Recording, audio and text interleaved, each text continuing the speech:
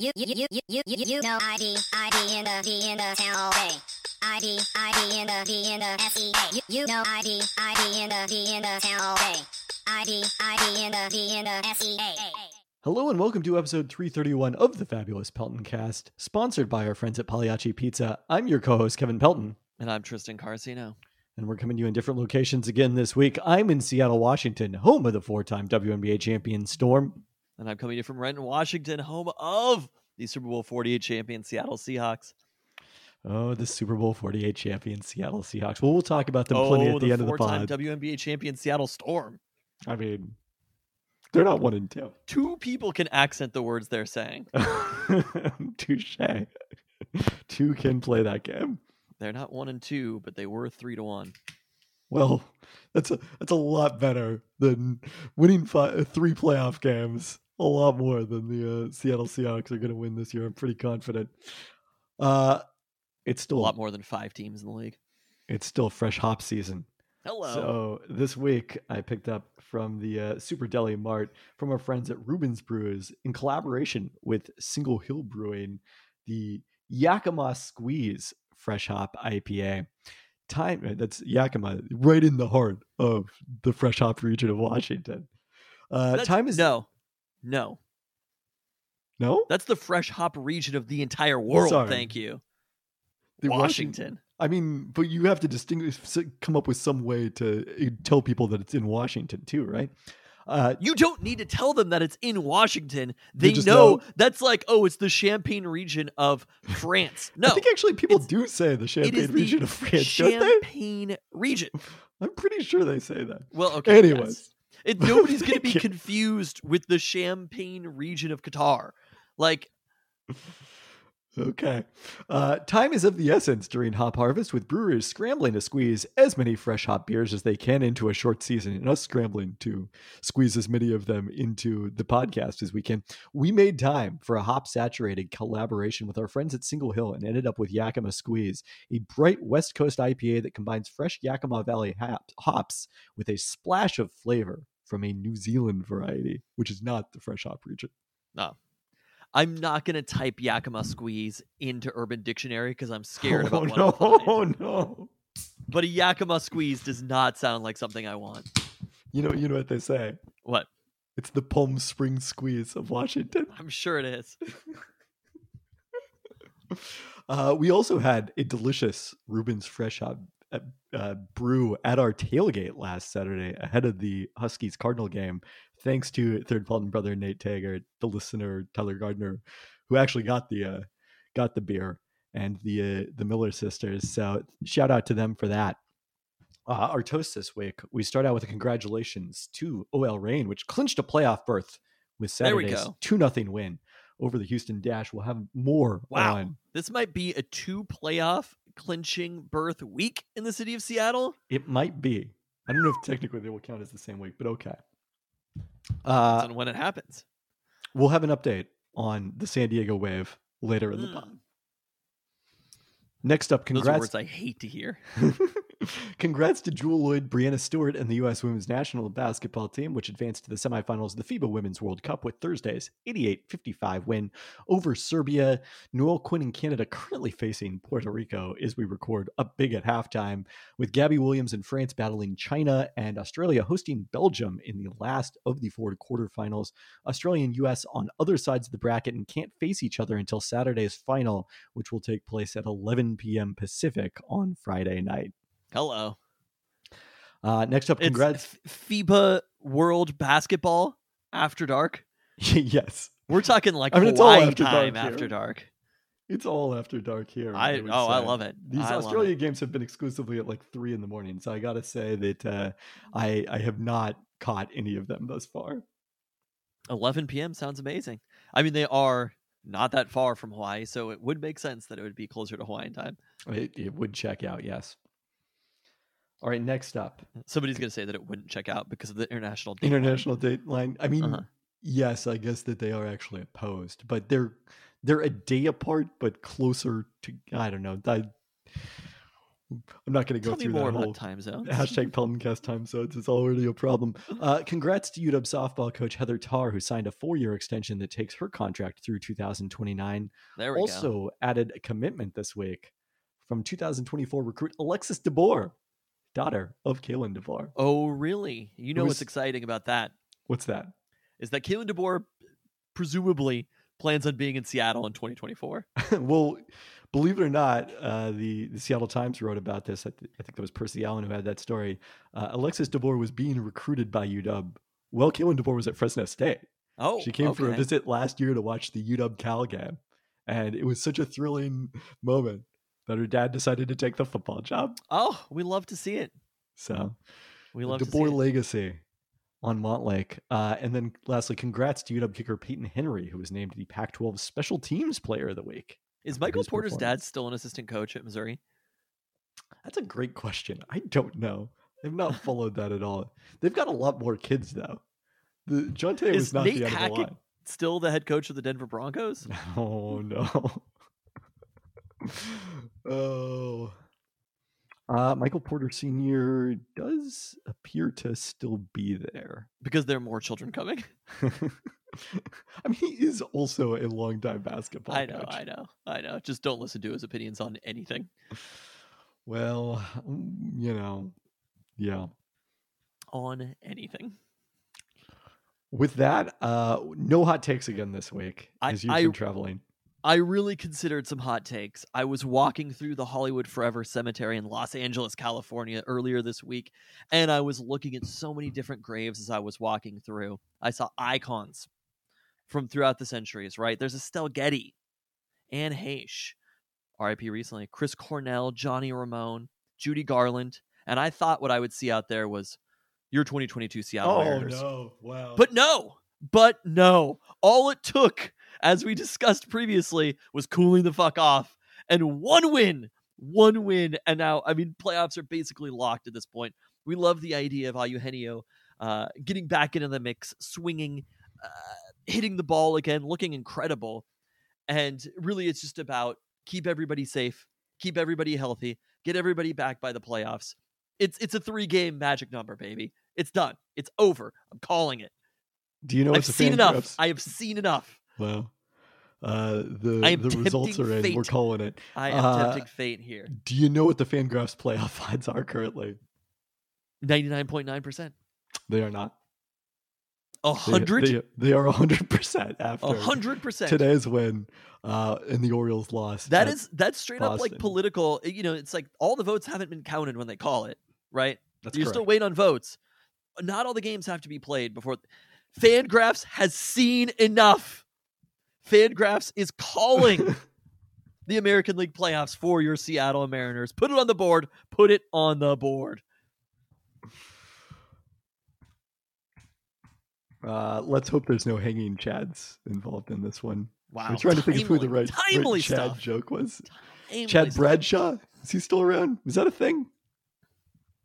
He was even more time. Right? You really nailed it with when you went with the Chad Bradshaw. Nope, that's not his name anyway. What was his name? What was the relief pitcher for the Oakland A's? Yeah.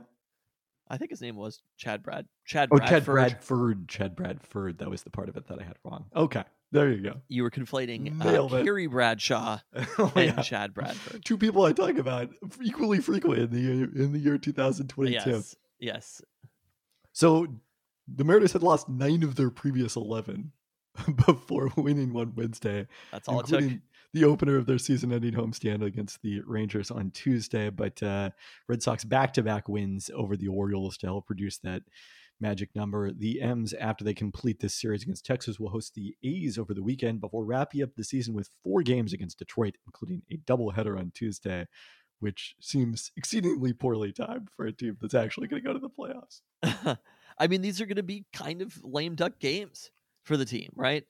Who knows about seeding, but we're at a place where I don't think the seeding matters all that much. And I think the place that the Mariners want to be in is the second you clinch the playoffs, you get everybody healthy. You rest everybody. You get Kelenic a lot of at-bats, right? You get my boy Kelenic comfortable out there. But the reality is maybe winning those games is not the right thing to do. Maybe 6 is the place to attack here in the playoffs. So the Mariners currently still projected by Fangraphs to edge out Tampa Bay the majority of the time for that 5th seed in the AL in the second wild card, despite still being a half game back of the standings. And that's what made it all the notable last week when Canada dropped its vaccination entry requirements. That's officially going to happen on October 1st, meaning Robbie Ray would be able to pitch in Toronto if the M's face the Blue Jays in that 3-game series, which would entirely be in Toronto, and all barring a stunning collapse by the Blue Jays. Robbie Ray, revenge. Yes, against his former team. You mentioned that Eugenio Suarez returned to Tuesday from the injured list, currently limited to DHing. We haven't seen him back at third base. Julio Rodriguez eligible to return on Monday. Despite the good vibes of the Mariners after winning one game, did want to note I did some research, because as bad as the offense has been lately, it feels like the defense has not been nearly as good either. You've got Ty France playing at third here with Suarez out. A variety of left fielders not named Sam Haggerty who have struggled with the act of catching the ball. And in Jesse Winker, I don't think it was catching that was Jesse Winker's issue, but it's not been strong left field play. And obviously, Dylan Moore is holding it down in center, but it's not quite the same as having Julio out there. So I was taking a look at the Mariners' batting average on balls in play against their pitching staff. The first 44 games of the season, opponents hit 300 on balls in play, which would rank 23rd in the major leagues over the course of the season. If you start May 27th, which conveniently was Sam Onofrio Haggerty's first start for the Mariners this season, and go through September 14th, the batting average on balls in play in that stretch was 280, which would rank 6th in Major League Baseball.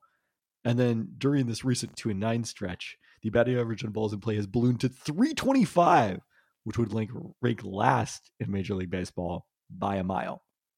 I mean, it's basically just Julio's been out. They're playing Ty France at third base. Like, none of this matters. It's about personnel more than it is situational. And probably some bad luck involved in there that is likely going to regress to the mean a little bit. I mean, I do have to ask here, if we are calling this and we're no longer afraid of jinxing things. It's 100%. We're not calling it. You and I are not calling it. Fangraphs has called it.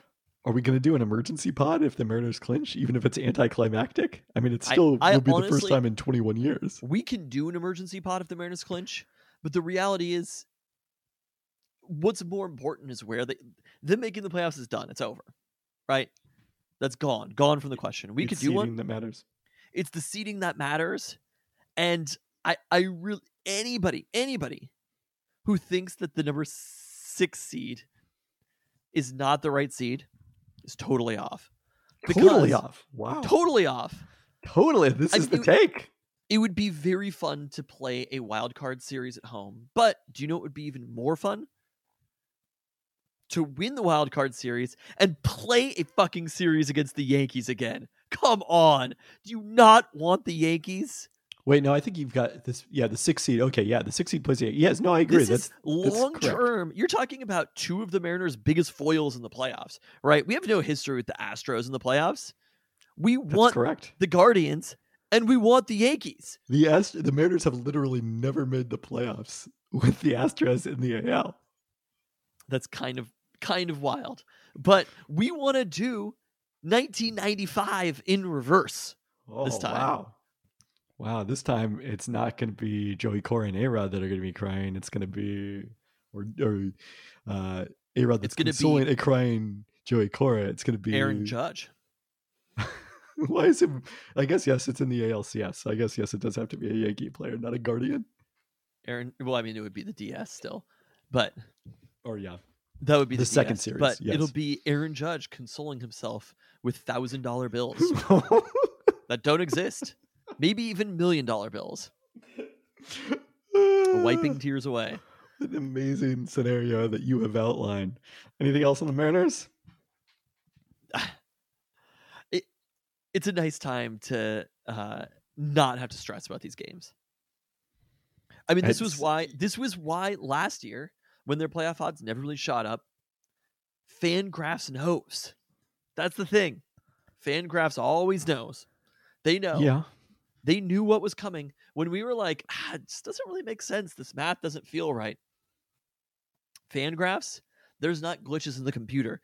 they're able to understand the games that are coming up, and they know when the Mariners were at 99, when the Mariners were on But in this those games came up, and then the stretch, Mariners lost them. It was yeah, basically but they knew their that the Orioles. their playoff odds never went down. That's what I'm true. telling you. They knew the Orioles. They never went couldn't down keep it up. because what our pea brains cannot comprehend is everything else that's going to happen in the future. In the same way that if we had odds on Pete Carroll getting fired, Fangraphs would know better than we do, because our pea brains can't comprehend how bad it is to lose to the Atlanta Falcons at home. We're getting ahead of ourselves, but Well, let's hope our pea brains can't comprehend some things about my NBA projections they're rolling out on Thursday. Because are they?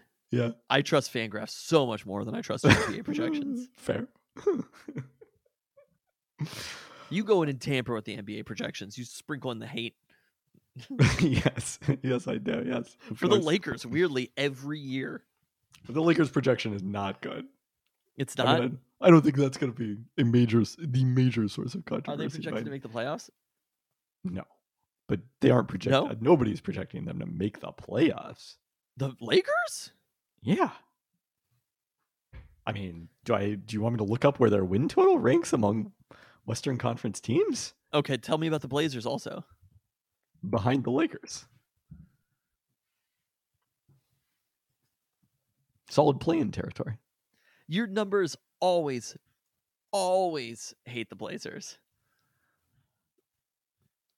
That's not untrue. But they don't know about still, my boy Shadon. You know, I think that Shadon is a very exciting prospect. I don't think that Shadon is very likely to be good this season. His projection is not the best. Okay, that's anything else interesting from your projections? There's one team in particular that's going to be very kind of, wow, the Lakers over-under is 44.5. My God, there is such a Lakers tax in Las Vegas. I mean, but that only puts them tied for 8th in the West with New Orleans. Who is the one team that is? You'll see tomorrow. Are they in the Western Conference or the Eastern Conference? Western Conference. The Eastern Conference projections I feel pretty good about. Is it? There's one that you're surprised is going to be way better or way worse? Well, there's one that's way better, but also more notably one that's way worse. Really? Yes. Is it Minnesota that's better? No. Minnesota is probably State about what that's worse. It is. It is the defending champion Golden State Warriors. Wow. The numbers don't like the defending champs? I mean, you remember what happened with 538's projections last year. They had them 37-45 at the start of the season. So. And then they won the championship. What is the this? Championship. But then they lost Gary GP too. Fucking remember what 538 told me in 2016? Should we talk about the Kraken? No.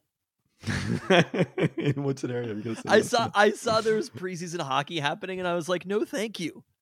We're good. We are good. Well, the Kraken opened up that preseason with back-to-back 3-0 wins at Climate Pledge Arena over Edmonton and Calgary. They next face Vancouver home and home this weekend and visit Calgary in the next week. It was a big night for Joey Decord on Monday as he assisted one of the 3 goals as a goaltender and stopped 16 shots while combining with newcomer Martin Jones on a shutout. Incumbent starter Philip Grubauer and journeyman Marcus Hellberg shared the shutout on Tuesday as the Kraken continue preseason play. Much like Joey Decord's last name, that is totally okay. Seattle Sounders. That's a little playoff French odds joke for you. You don't get it, but it's okay. No, I don't get that. No, it's true. I don't speak any French. Seattle Sounders playoff odds via 538 SPI down to 5% after a draw Tuesday at home against Cincinnati FC. Cincinnati Call scored. me when Fangraphs has playoff odds. Cincinnati scored early. The Sounders did manage to pull even with a Freddie Montero goal not far into the second half, but were later reduced to 10 players when Kellen Rowe was shown straight red for a tackle as the last defender against a Cincinnati break. Christian Roldan did return from injury in this match, but the Sounders missed their national teamers in a game that was only played during the international period because of the CONCACAF Champions League run. A case of the CONCACAF Champions League title really just completely messing with the Sounders' chances of making the MLS Cup playoffs. There is still a path to the playoffs for the Sounders, but they need 2 wins in their final 2 games, 2 Minnesota losses, and some other help and some rule changes. On Sunday, they host Sporting Kansas City, which has already been eliminated from playoff contention. That'll be on FS1 on Sunday.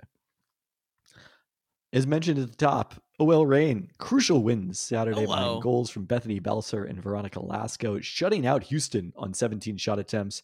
The Dash did play without star forward Ebony Salmon, who had, I believe, both goals in their win in Seattle due to COVID protocols. So now heading into the season's final weekend, the Reign sit second, 1 game behind the Portland Thorns, 1 point, I should say, behind the Portland Thorns, 1 point ahead of the Kansas City Current. And not Sporting KC. Really all off. Yeah. And 2 points ahead of the hated San Diego Wave, who drew on Sunday to fall off the pace. Caught a bad wave. Reign can still finish anywhere from 1st to 4th in the NWSL standings. And that's seeding very important for them because the top 2 seeds get buys to the semifinals and host those matches. And a win in Saturday's season finale against Orlando, which is out of playoff contention in 9th, would guarantee the Reign one of those 2 top spots. And a bye directly to the semifinals. That's correct. To the Western Conference Finals in layman's terms. I mean, yes, it doesn't necessarily have to be against a West opponent, obviously, but it is the conference finals equivalent. I truly love that the first time that OL Reign are playing a season at Lumen Field, formerly CenturyLink, is also the first season that the Sounders are not going to make the playoffs. Wow, only one Lumen Field tenant at a time can make the playoffs, apparently. It is really, there's a weird soccer tenant. It's a really interesting time in the city of Seattle where one was up, the other was down, and things are flipping, right? Like you kind of look at the Seahawks there was the year, Mariners remember, where the Sounders started poorly and the Mariners had started so well. That was the year that I called the Sounders not making the playoffs. Wow. You'll recall. And that forecast did not hold up.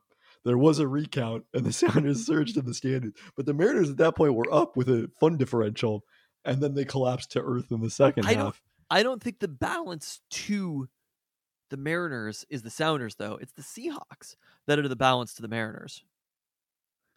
It's possible, but there have been periods in the last 20 years where the Seahawks have not been good. It's more about Subert, weirdly. And even periods in the past 20 years where the Storm were not that good. But the Sounders have literally always made the playoffs since they've existed. And the Mariners have never in that entire period made the playoffs. So we are staring at the potential of another year where neither the Mariners or the Mariners and Sounders do not both make the playoffs. Yeah. Which has never happened again. It is a dramatic. Maybe you have the Seahawks way down. It definitely didn't happen back in the NASL era either. There's a change in the guard of the city of Seattle. That's all I'm saying. And we love to see it, and we hate to see the wave. So our mom was watching... In every capacity, we hate to see the wave. Our mom was over here watching part of the Mariners game with me this evening, and she was like, you didn't ever watch the Mariners before, did you? And I was like, well, in the 1990s, I did. There was that one game last year I watched. You think I'm going to be watching Unieski Betancourt? Jeff Cirillo? No, absolutely not. You know who I've watched a lot of? Who is that? UW football. There we go. And while I'm not yet convinced that I'm watching the best quarterback that I've ever seen play for UW, I did like what I saw on Saturday night as they took a 17-0 lead over Stanford, led 30-7 through 3 quarters en route to a 40-22 win, moving up to number 15 in the AP poll, number 18 in the coaches poll at 4-0. Underrated. I mean, that's probably about right. They're, I think, 18th in FPI right now. Michael Penix Jr. not quite as sharp last week. He completed 60% of his passes, which by his standards, or Geno Smith's, very disappointing. But they did go Can we stop talking about completion percentage? We have advanced past completion percentage. There's EPA per play. Do we not have that for college? Oh, we do have that. It's somewhat limited, though, because not every game has play-by-play. But you understand, completion percentage is like talking about fucking batting average. Completion percentage is the Ichiro of stats. Like, Geno Smith, in fact, oh my God, there's never been a better corollary, right? Put Geno into the goddamn Hall of Fame, right? But like, if you Geno watch him, you're like, wow. If Geno does this for to 15 years after being a dominant player in Japan for the previous however many years, then by all means, put Gino in the Hall of Fame. Charger seasons. Yeah, he was doing a nice job of holding that clipboard. West Virginia, I feel like they were fairly dominant under Gino. They were probably pretty good with Gino. Yeah, I think so. I don't know if they were Penix good. But... Anyway, you understand what I'm saying. We can't. Completion percentage is not everything we should be looking at. Yards per attempt is everything we should be looking at. Yards per attempt is a more relevant stat than completion percentage. Completion percentage is done. That's like V1 stat. You understand that like CPOE is half the equation in Ben's metric to evaluate quarterbacks, and it's EPA right? per play. At no point is it just straight completion percentage. But I'm saying the completion percentage part of the equation is complete a pass. I could complete a pass in the NFL. Dubious. Oh, if you just passes can be flip the any ball distance. straight forward Just to the running back. because the ball is thrown doesn't mean a successful thing happened. Gino is playing well. I don't know why you refuse to admit this. This is not an anti-Gino take. It's an anti-completion percentage take. You're way too low on completion percentage. Anyway. I'm way too low on completion percentage? You're way too low on yards per attempt. I mean, it literally was the next thing in the notes, but I couldn't even get to it because of the fact that you were whining about completion percentage. I'm done hearing about completion percentage. I don't even want to hear those words. If it's not over-expected and it's not EPA per play, I don't care. I mean, we don't have CPOE for college. I'm sorry. Rome Odunze starred this week with 8 catches for 161 yards and a touchdown, including a 61-yard completion that did not go for a TD. After his big game in week 3 against Michigan State, just 1 catch for 11 yards this week for Jalen Polk. So the Huskies basically rotating through a variety of different receivers. They've had, I think, 4 different receivers with 100-yard games already this season. I mean, that's a sign of just the depth that they have at receiver. And I think that's something that Kalen DeBoer talked about when he took over the job, was the skill that they have at receiver and how many different players it is. It doesn't have to be Jalen Polk every game. It doesn't have to be one player. It could be Polk. It could be a Dunze, right? That's something that we want to have happen. We want those 100-yard games for different players. Sure. It was a breakout game on the ground from Wayne Talapapa, who had 13 carries for 120 yards, including a 34-yard touchdown up the left sideline. That was after a turnover, right? I don't know. It was a thing of beauty either way. The Husky defense sacked Tanner McKee 8 times, including 2 apiece. Where did that come from? For Braylon Trice and middle linebacker Alfonso Tupatala, as well as 1.5 each for Zion Tupuola Fatui and Jeremiah Martin. ZTF also, I believe, credited with 8 hurries in this game by PFF. They picked McKee once, recovered a pair of fumbles, and the Huskies coaching staff said afterwards that they had kind of seen that this slow developing RPO action that Stanford unveiled against USC, as we talked about, was something that was going to allow them to get up the field and rush the passer. And lo and behold, that paid off. It was a lot better than the Seahawks forcing Russell Wilson to go left. Let me tell you that. First off, that's Braylon Trice, real name, no gimmicks to you, sir. Touche. The pass rush was a thing of beauty and something that we have not seen. I mean, obviously, we've seen extraordinarily secondary play here, but that many sacks. We haven't seen it in person because ZTF had the dominant 2020 season, but none of us were there. Oh, it was incredible. And I will say, against Washington State, like the interior pressure year after year when it was Vita Vea and Levi Onwuzurike and Danny Shelton, like that's been pretty awesome for a long period of time. But like the pure edge rushing, I mean, you did also have Joe Tryon Shoyinka. If you're comparing the steel line to Vita Vea and Danny Shelton and Levi Onwuzurike, I mean, yes, we'll see. Good. We'll see. A lot of NFL stars in that. But even that it happened, at least to some extent, via coaching, I think is especially exciting, right? That they're able to cater a defensive game plan to the specific opponent. It was very interesting how different they looked versus Michigan State than how different they looked against Stanford. Yeah, that is an interesting point. I mean, Stanford, basically what the pressure did is kind of prevented Stanford from taking advantage of UW's weakness in the secondary. We saw Jordan Perryman sit out yet another game. Remains, hopeful to play next week. Mishael Powell, Kalen DeBoer said, will not play this week. Sounds like a couple weeks for him. They had, an injury I believe, or no, they rotated during this game, but basically you were at one point down to your fourth and fifth cornerbacks in there for UW. Any word on And Asa Turner? Asa Turner sounds like probably not this week, but there's a chance of his return. I mean, Cameron Favikulainen has played really well at safety, so I Yes. don't think that's been as big of an issue. I think is the depth at corner, where when Stanford was, to the extent that Stanford was able to move the ball, it just tended to be a lot of one-on-one plays, I guess, against these young corners, basically, like Wilson Jr. in particular. I mean, I even Just think on Mike the Wilson? offensive side of the ball, Like Wilson. having a game where UW ran the ball well, right? All of a sudden, Michigan State's getting clobbered against Minnesota at home. And we're saying to Like- ourselves, But Kent State playing tough with Georgia. did they? Yeah, did you not know about this? I thought they played the previous week somebody quite well. Was that? Well, they had played Oklahoma previously. They lost. Oh, yeah, they played. They lost to Oklahoma quite Georgia well. 39-22. Kent State seems kind of good. Low-key kind of good. Kent But- State's like very ready for MAC play after the schedule, I gotta say. They're ready for Like action. they didn't know that coming into the season that UW was going to be a top 20 team. I don't believe in the what do you call it, the transitive property of college football.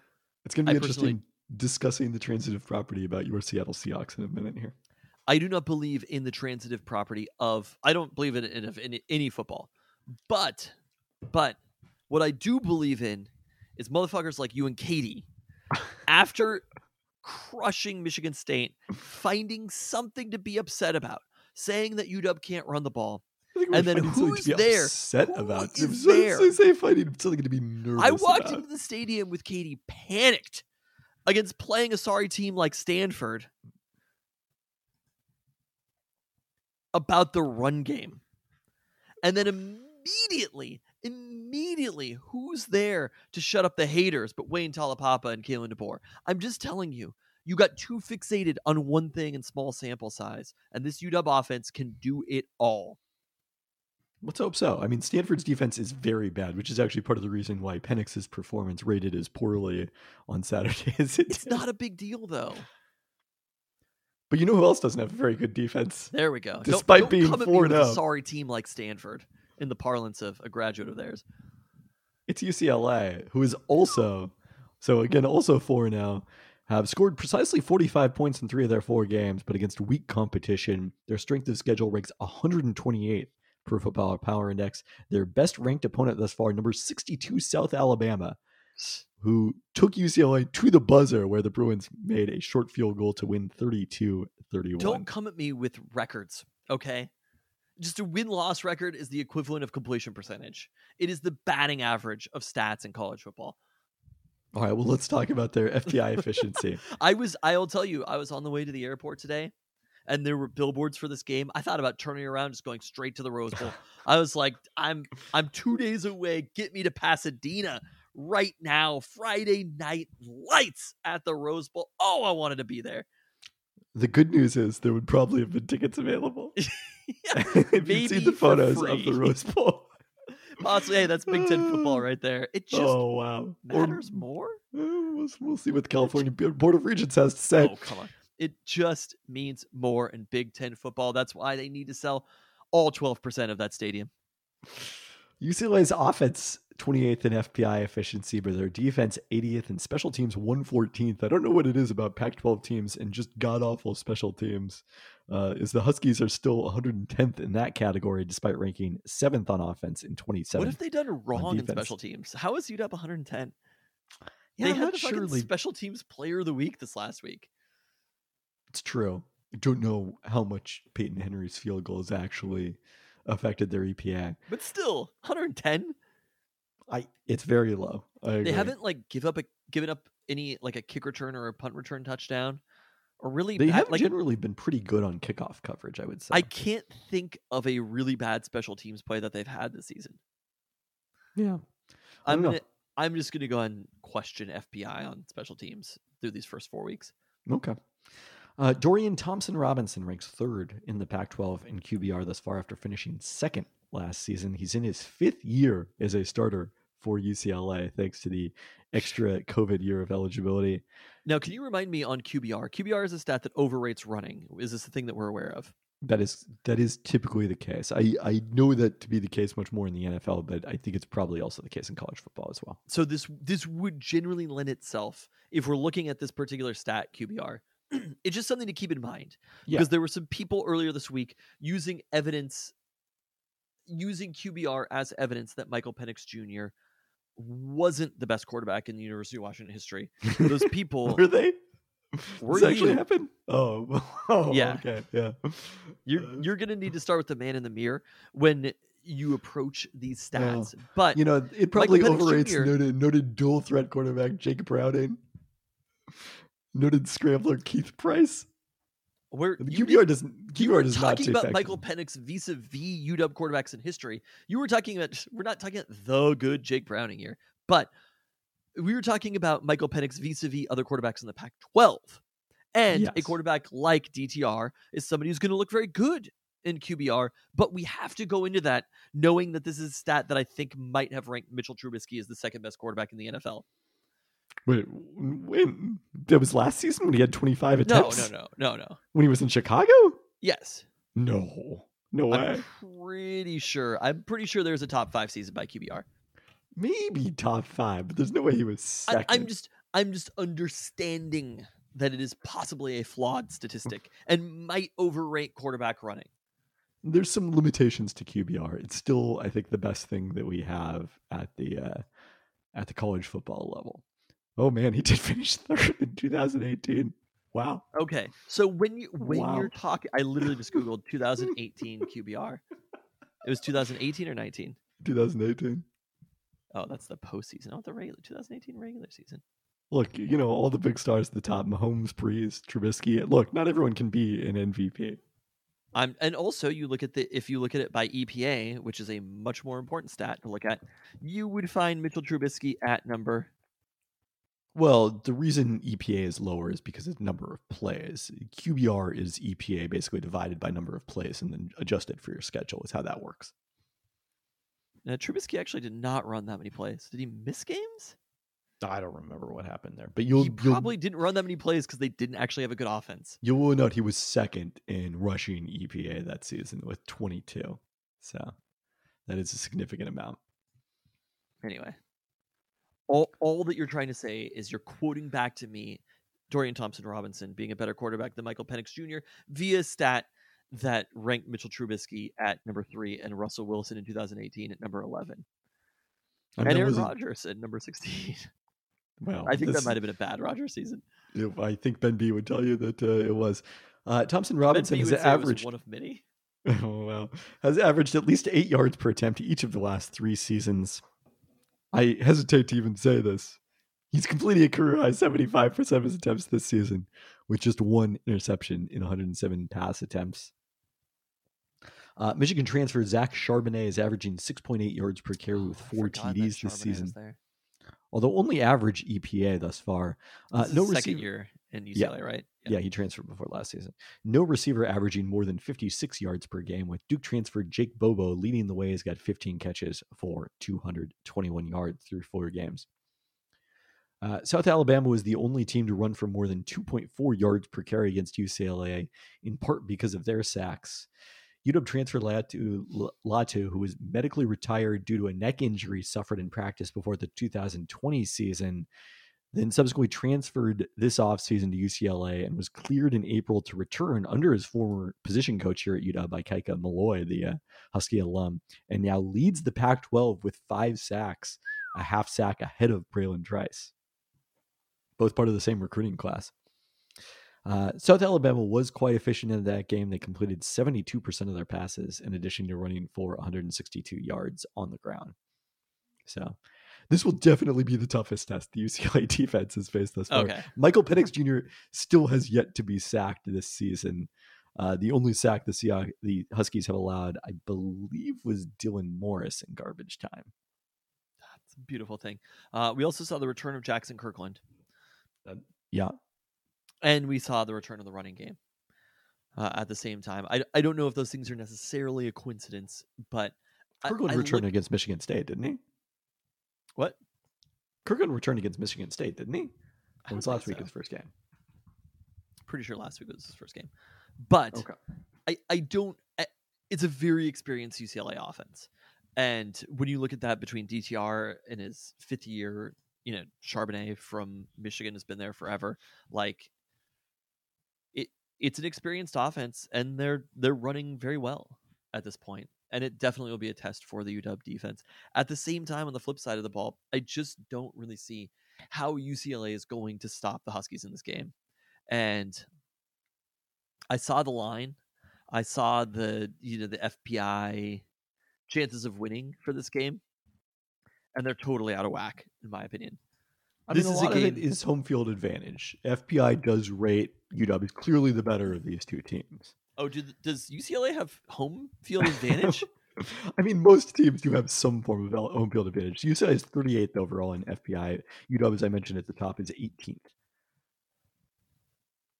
It is going to be a bigger difference for UCLA than it is for UW. UW's been playing real football for on most of the season, if you count Kent State. But they haven't been playing on the road, and that is a test that they have not yet faced under Kalen DeBoer. I think that is a meaningful thing. If it were a different team, I'd be a little bit more concerned. If it just understanding culture and history, UCLA is not a scary place necessarily for this team to go. It's not a place that I look at. The desert is what scares me. The desert is always what scares me. Especially the desert. That's a 1 p.m. kickoff. Oh, yeah. The one that, yeah. Like they finally get a day kickoff. And obviously it's in Tempe, Arizona in early October. Great. Thanks. We're supposed to have a little heat wave here on the West Coast also. We are. It's not like Phoenix. Not fucking the desert. Brian Windhorst said it was 105 there on Media Day on Monday. In Arizona? Phoenix, obviously. Yeah. Good God. Yes. This one scares me a little bit less, though. Friday night, I think the team is going to be amped up. They're going to be ready to go. UCLA will be very excited for it, but I just look at it, and UW is a better team offensively and defensively, and probably special teams-wise. And ultimately, I think that's what's going to matter in this game, and I still think they're going to win comfortably. The two preliminary forecasts to be meaningful for Saturday, October 8th in Tempe is a high of 92. That could be worse. That could be worse. It could be a lot worse. I agree. That could be much worse. But we could be concerned about that in the future. This is weather's not going to be a factor Friday night in Los Angeles. You wouldn't think so, no. One other note on UCLA, lots of other UW transfers besides just Leatu Latu. Ethan Garbers has thrown for 255 yards, is Thompson Robinson's backup. Well, Colson Yankoff, now playing a running back, has 8 carries for 42 Colson yards. Yankoff, he's playing running back. He was playing tight end last year, I think. I think so, yeah. He was the one who in the initial time that we talked about Jake Haener, it was Haener versus Yankoff. We never talked about it. So Jake Haener, I believe, was a high ankle sprain that he was diagnosed with. Okay, so nothing terrible. That's good. Yeah. He's still out this week, but hopefully we'll be able to return soon. I don't think I realized that Ethan Garbers was there. Yeah. Is he next in line to take over quarterback for? I would think so. He's played quite a bit, so he's clearly the backup right now. This fucking team is going to go to the Big Ten with Ethan Garbers at quarterback.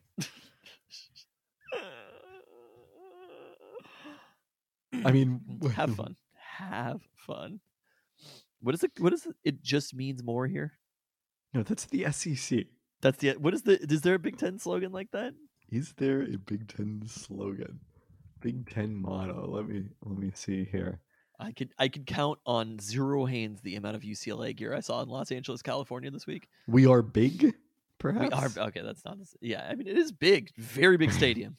You can't dispute. I mean the size of the conference in terms of geography. It's enormous. Once you add UCLA, USA, it is big. But yeah, I don't think I was exactly feeling the excitement around UCLA football. Hard to believe. Truly shocking stuff. People were as hyped on UCLA football as they were on the Rams winning the Super Bowl. Oh, exactly tied. Wow. Chances of victory? By the way, I saw a Rams fan when I was watching the Seahawks game in LA against San Francisco. Cited one? There was a Rams fan who was there at the Tap House watching as I was, who was like, no one else was cheering at all, but every once in Were a they while, you were would the Rams? spontaneously cheer. The Rams were playing though, right? They were hosting Atlanta at that point. The Rams were hosting a game, and it was notable that you saw a Rams game. Yeah. I mean, the Tap House is not exactly a place you would go if you're from Still, LA. if you're like, I don't mean to compliment Seattle as a football town culture, but if you go anywhere on game day in Seattle, you're going to see a lot of Seahawks gear. You used to. Like I said, SeaTac Airport last Sunday. Barren. It's you. Barren. You were the one who was there. It was me. If you can't find the Seahawks fan in the crowd, Seahawks fan. maybe you are the Seahawks fan in the crowd. Oh boy. Anyway. Chances of victory? 75%. Oh, this is way too optimistic. It's a gimme. 60%. I didn't want to stay in LA for 2 more days because, I'd rather just move there forever. But it was like a beautiful 89 degrees in almost October. I mean, yeah. I walked around, I was staying downtown and walked to get, I think it's called the Donut Man. The Donut Man. That's it. Oh, it's so good. Their donuts are better than any donut in the city of Seattle. I've had it before. It's incredible. Is this located in the... It's in the Grand Central there. Yeah. There's 100% vegan ramen. Like, the whole fucking place is just excellent. I was at a rooftop pool just like Friday, or it felt like Friday. It was literally a Monday. But it was LA. It was LA and it was 90 degrees. So it felt LA like Monday Friday. is a Seattle Friday. Everyone knows. It is true. Yeah, I was hanging out in a rooftop pool, just like 90 degrees, sitting, chilling. It was. But did you have any incredible. tacos? I did not have any tacos. I got to Sonora Town. That was the most important thing in my LA trip. I've done Sonora Town so many times. I did dumplings, Mason's dumplings. Nice, phenomenal, excellent. I did dumplings of fury last weekend in West Seattle. Very, very strong. God, what was the other food that I had where I was like, "Fuck"? That was Friend of the really pod, good. dumplings of fury. I had to go. We went to this restaurant that's like across the street from CAA because we were meeting with Josh, and he was just like, "Oh, there's this place," and it's literally just all like CAA suits. It's like Ari Gold or whatever. Figured I have some NBA jokes about who you might see there, but I'll save those. NBA jokes About CAA clients. Okay, should we talk about the Seahawks? that's kind of weird. So they lost Yeah, if we have at home to the Atlanta Falcons 27-23 last Sunday. They got completely torched by the Atlanta Falcons offense, which seems like not a great sign. And also, to discuss said transitive property, it was very interesting to watch the Seahawks' first two opponents, the San Francisco 49ers and Denver Broncos, square off on Sunday Night Football. Because number one, it made you feel like maybe the Seahawks offense was actually pretty good, because those defenses looked great. But it made you feel like, wow, the Seahawks couldn't stop this Denver Broncos offense, and that San Francisco 49ers offense, not so hot. And DVOA reflected that they're down to 30th in defense, and your take last week is looking good. Thank you. I don't even know which one, but thank you. They were the worst defense in the league. I do know. There was a lot of talk about that on Saturday at the game, at the UW game. But up to 12th in offense. And I got to say, here's my take. I feel like the best parts of the Seahawks, with the possible exception of special teams, are the things that Pete Carroll has the least influence on. Because Pete Carroll wants to run the ball and stop the run. They're okay at run defense. They're not good. They're fine. They're below average at running the ball. But like also pass defense is Pete Carroll's thing. Former secondary coach, former defensive coordinator. They are so bad at stopping the pass. The gray-haired man, when he was at the University of the Pacific playing safety, he would be devastated by how bad the secondary is. But you just said that they were good at stopping the run. No, Did you not see Cordero Patterson? No, I said they were not bad. You said they were not bad at stopping the run. Did you see Cordero Patterson? I did see Cordero Patterson. Well, part of the reason, like, my take was going to be the thing that Pete Carroll cares the least about is pass offense, and that's what the Seahawks are best at.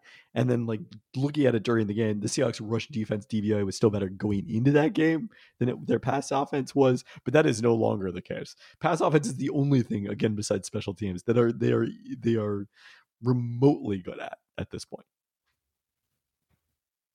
They're just a very strange team. Like the take I will say that I feel of mine that hasn't aged well, that the Seahawks linebackers might be close to as bad as their cornerbacks.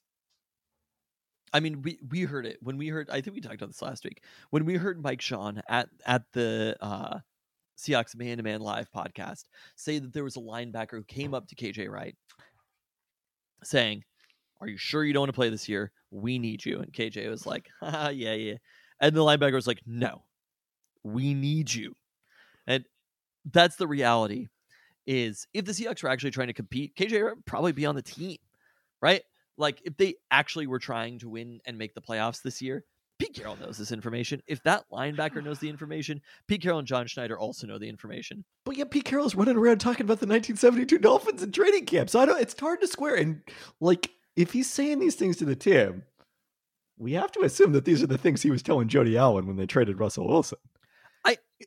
In hindsight, it's been 3 weeks. In hindsight, I feel like given how bad the Seahawks are defensively, same as my take about DK Metcalf, given how bad the Seahawks are defensively, they're not one Russell Wilson away from making the playoffs. I mean, we talked about this. Zach Dubal posed the question in training camp, like what would be the scenario where you would feel that it was a good decision to trade Russell Wilson? Well, Russell Wilson wouldn't play very well.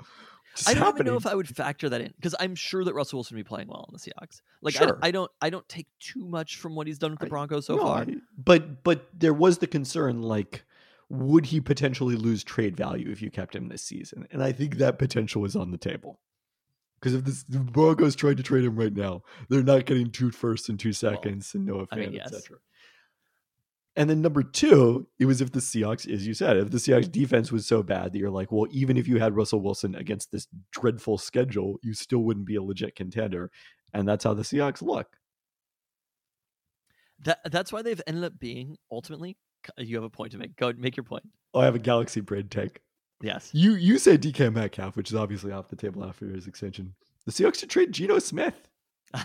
There's got to be somebody out there that's going to need a quarterback at some point. Like, Geno's pretty good.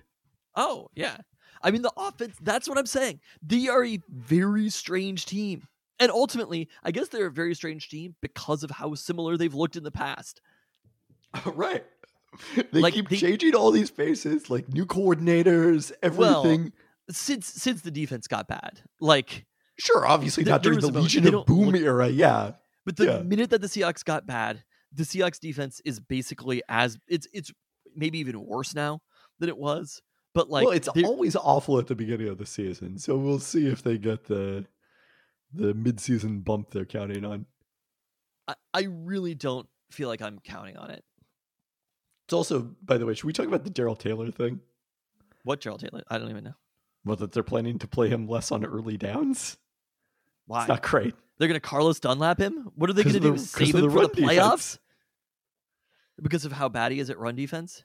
Because of how bad they are at run defense, but I think he is currently being scapegoated for it. And like, yes, Boye Mafe is one of the people who's going to play more on early downs, but you know, Darrell Taylor is someone who is being sold as a core piece of this defense going forward. And it's all bad. There's no answer to it. It's not like they're not one Darrell Taylor run stopping away from being a good defense. They are probably 11 defensive players away. They're not 11 defensive players away. Or they're 6 defensive players away. And or something like that. I mean, and Gerald Johnson's the other guy who they're talking about playing more on early downs, which, like, the Moose? If Gerald Johnson is good, that's great. But if you're planning to play a guy who got waived by by a surprisingly good team, because he was waived by the Jaguars, right? Can't say anything negative about the Jaguars. No, I would never. They got those. if you're doing that, then oh no, he was released by Carolina, so it was a bad team. Okay, fair. Okay, if you're good. if Thank you're God. playing him instead of Daryl Taylor, who's supposed to be like an anchor piece of your defense going forward, it's not a great sign. No, I mean, if it's the 30th best defense in the NFL, and the difference you think from there is going to be playing Daryl Johnson more, like it's over. Like they're just not going to be good at that point, and it's going to be down to the offense to do it. And the one thing that I felt like through that game, scheme wise, they tried to get the ball downfield. There were open receivers on almost every play. And Geno, there are minor differences between watching Geno and Russ play. Geno does get the ball out very quickly. Geno is he drops back, finds the open receiver, and gets the ball out. Like there are things that Geno does that are very nice. I like seeing Ken Walker in space. Like there's some interesting things that are building with the offense. I think Geno probably could be a playoff caliber quarterback. I mean, like when you look at this offense, it is the type where they rank 12th in DVOA. Yep. If they had an average defense, the Seahawks could be competing for the playoffs, but they have one of the worst defenses in the NFL. And we're not getting lucky with Tariq Woolen away from being good. You know what I mean? Like that's where the draft picks matter. They are, again, they're 6 players away. They're a complete overhaul on the defense. I don't think it's a scheme thing. Sean Desai isn't the answer. Clint Hurtt isn't the answer. They just need better players. That's it. Yeah. Like, in what fucking world did we think that these players would be good? There's not even that high of a pedigree for most of them. So, Cody Barton is the starting middle linebacker. I believe we had a podcast at the start of the season where, again, you scoffed at the idea that the linebacker could be that big of a weakness, A. And B, we did talk ourselves into the Seahawks maybe being average on defense. Certainly, potentially being around 20th. They're worse than I thought they would be. I agree. But also, we didn't know that Jamal Adams was going to get hurt in the first half of the first game. Like, fair. Although a number of people respond to that by saying, the Seahawks are Jamal better Adams. defensively without Jamal Adams. Which they're wrong. Or maybe but you said that. They're just bad. Like I don't know what to tell you. They're bad and they have bad players and they should feel bad about themselves. Well, the players shouldn't feel bad about themselves. They're trying their hardest. They should feel great about how much money they're making. Jamal Adams in particular. But I mean, Jamal Adams has suffered significant injuries. Like, being Jamal Adams is not that fun of a thing right now, despite the money. The one thing so watching the game, it's like they're passing on early downs. They pass on early downs better than the Falcons did a lot. I was watching the Falcons playbook and I was play calling and I was like, Arthur Smith kind of sucks. Like there was nothing that was impressive about what the Falcons did. The Falcons were the Seahawks 2 years ago, right? Like it's interesting because Arthur Smith's claim to fame was Tennessee, and like obviously they used play action very well. Tennessee was never the type of offense where it's like, oh yeah, let's emulate that. Tennessee, every time they were good, it was just like, I don't really know why this team is good. Like they don't do anything. This isn't like McVay style offense, Shanahan style offense. Wow, you're willing to concede that to McVay. But you understand, like, when McVay is coaching well, right? Yeah. Also, the fucking Kyle Shanahan, just that offense, maybe do something. The Falcons did have awesome EPA per play on their first and second down passing, but they didn't do it that much, right? 40% of the time. The Seahawks did it about 60% of the time. The Seahawks are coaching the right way all the way down to a 4th and 2 in the deep in the third quarter. And the second that, again, I was kind of cheering against the Seahawks, so I was kind of loving every second of it. But literally the reason the Seahawks lost this game, they lost the game because of their defense. But the second that Pete Carroll decided to kick that field goal, the game was over. It was done. I knew it in the moment. He kicked the field goal and the game was over. We could not stop them defensively. You can't only score 3 points there. Yeah. I mean, that's definitely a thing you have to account for when you're making coaching decisions. Well, and there was this idea, we didn't talk about this because I was on a plane, but like they had a play called They weren't set up right. Pete calls timeout and then kicks a field goal. And everybody's going out there carrying water for Pete, like, well, we weren't set up right. And it's like, you called the timeout. You can just call another play after that. That is correct. And The especially element if of you're going to surprise use a is not timeout the- in the second half, you Well, should. and also, this same fucking thing where, like, literally they blew the timeout to kick the field goal. And I'm like, take a delay of game then. In that moment, it's like, if you're going to kick it, take a delay of game. It doesn't matter. Those 5 yards. Did Gino call that, or was that called from the sidelines? I think I it don't was know. just everybody called it. It was like the clock is running down. They're not set up right. I'm thinking that came from the sidelines. But take the delay of game there. You don't. And I was like, they're going to need that timeout later. And guess what happened? Not that their run defense could stop the Falcons, but there was a situation that came up where they needed all 3 timeouts to get the ball back. It was bad coaching in every single capacity. And I've been impressed to the mildest degree.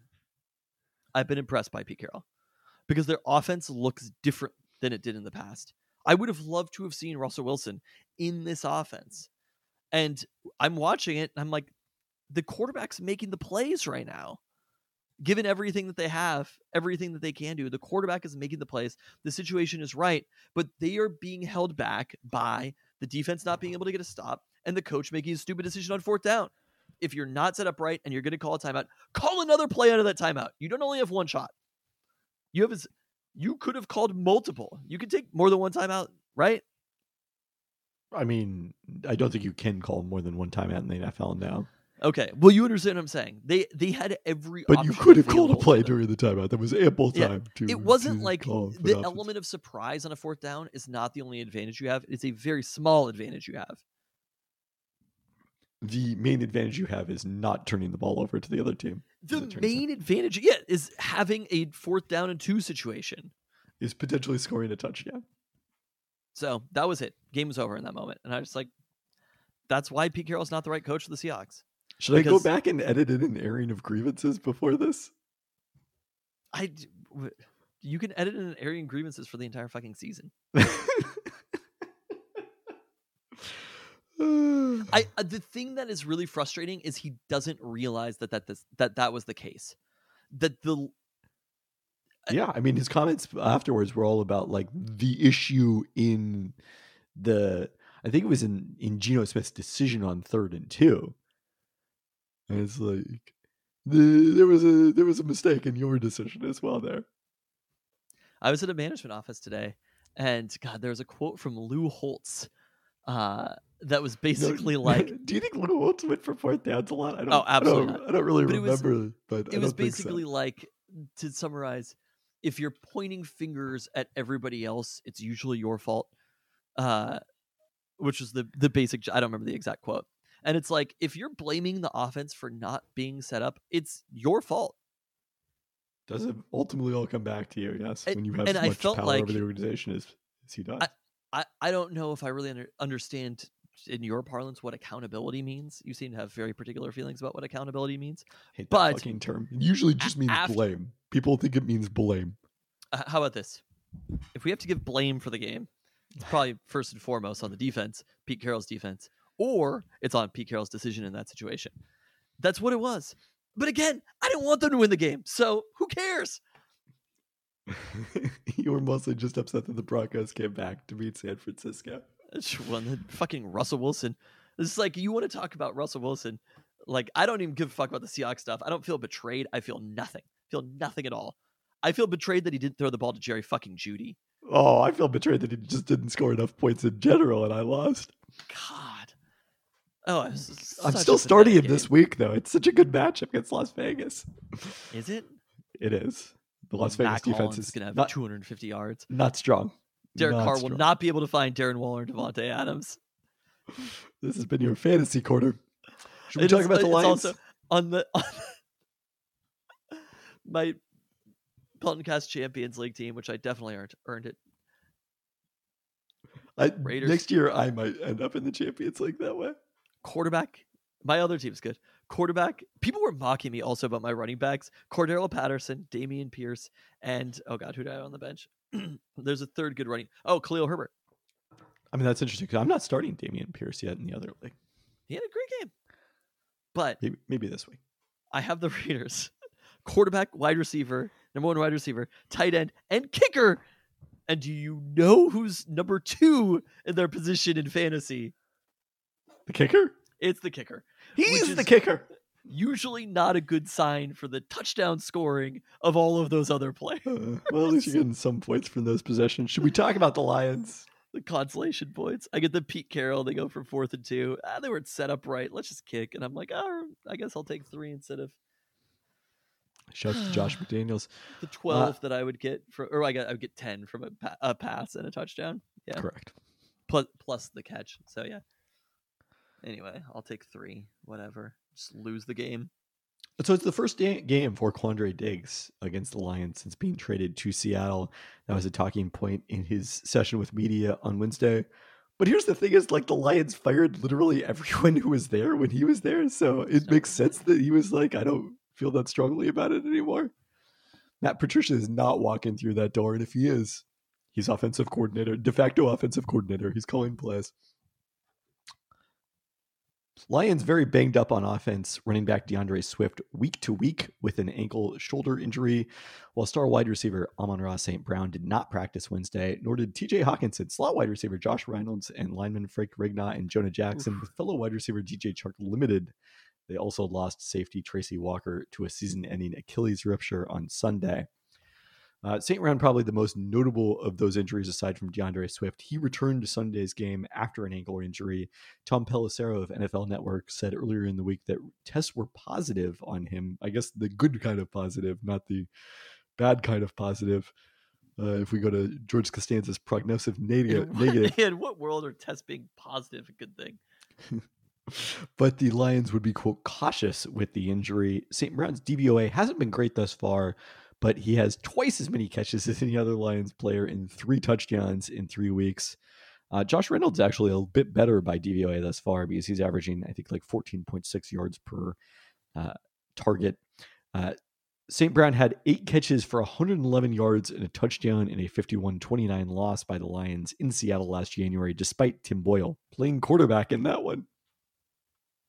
Jared Goff back at QB for the Lions. He ranks 20th in the Dakota Composite. He's a respectable 14th in EPA per play, 2 spots behind Geno Smith, but 29th in CPOE because of his low, and I know you hate to hear it, completion percentage. Jamal Williams in Swift's absence, with Swift leaving early, had 20 carries for 87 yards, 2 touchdowns in Sunday's loss to Minnesota. But Swift posted 200 yards on 20 carries the first 2 games. With him likely out, Hard Knocks hero Craig Reynolds could be in for a bigger role on early downs against the Seahawks. Those injuries a factor in the line dropping to Lions -4 after opening at Lions -6. If we look at the other side of things, Rashad Penny torched the Lions last year for 170 yards on 25 carries and 2 touchdowns in a game where I didn't start him in my fantasy league championship.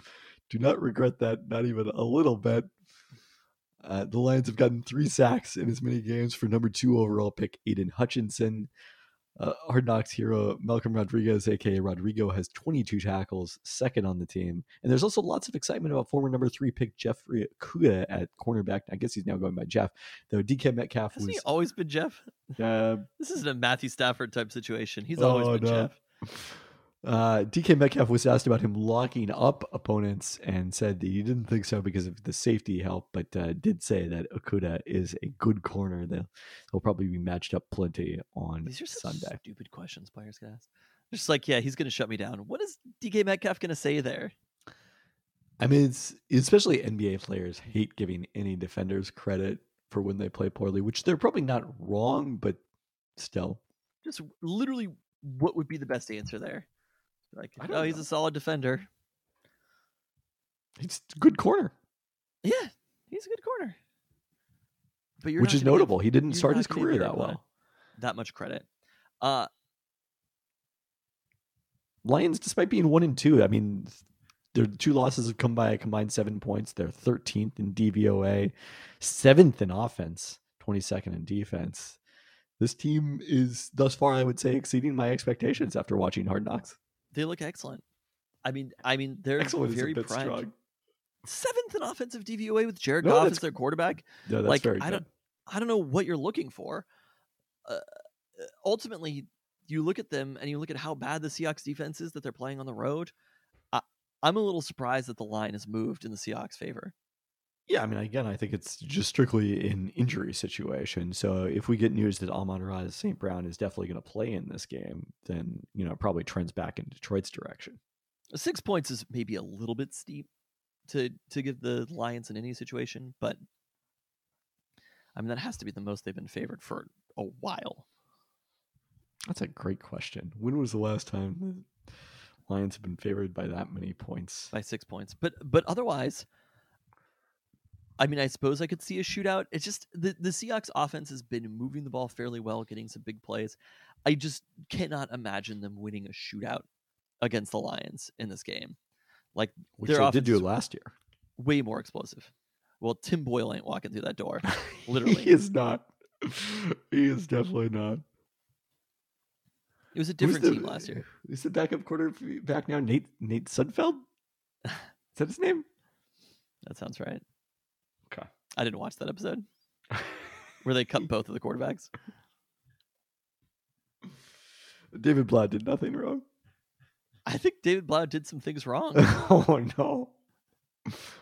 Oh, no, I don't believe it. But ultimately, the Lions offense has been moving the ball very well this year. And if Amon-Ra St. Brown is healthy, we're expecting probably no on DeAndre Swift. It seems very unlikely that he will play. So.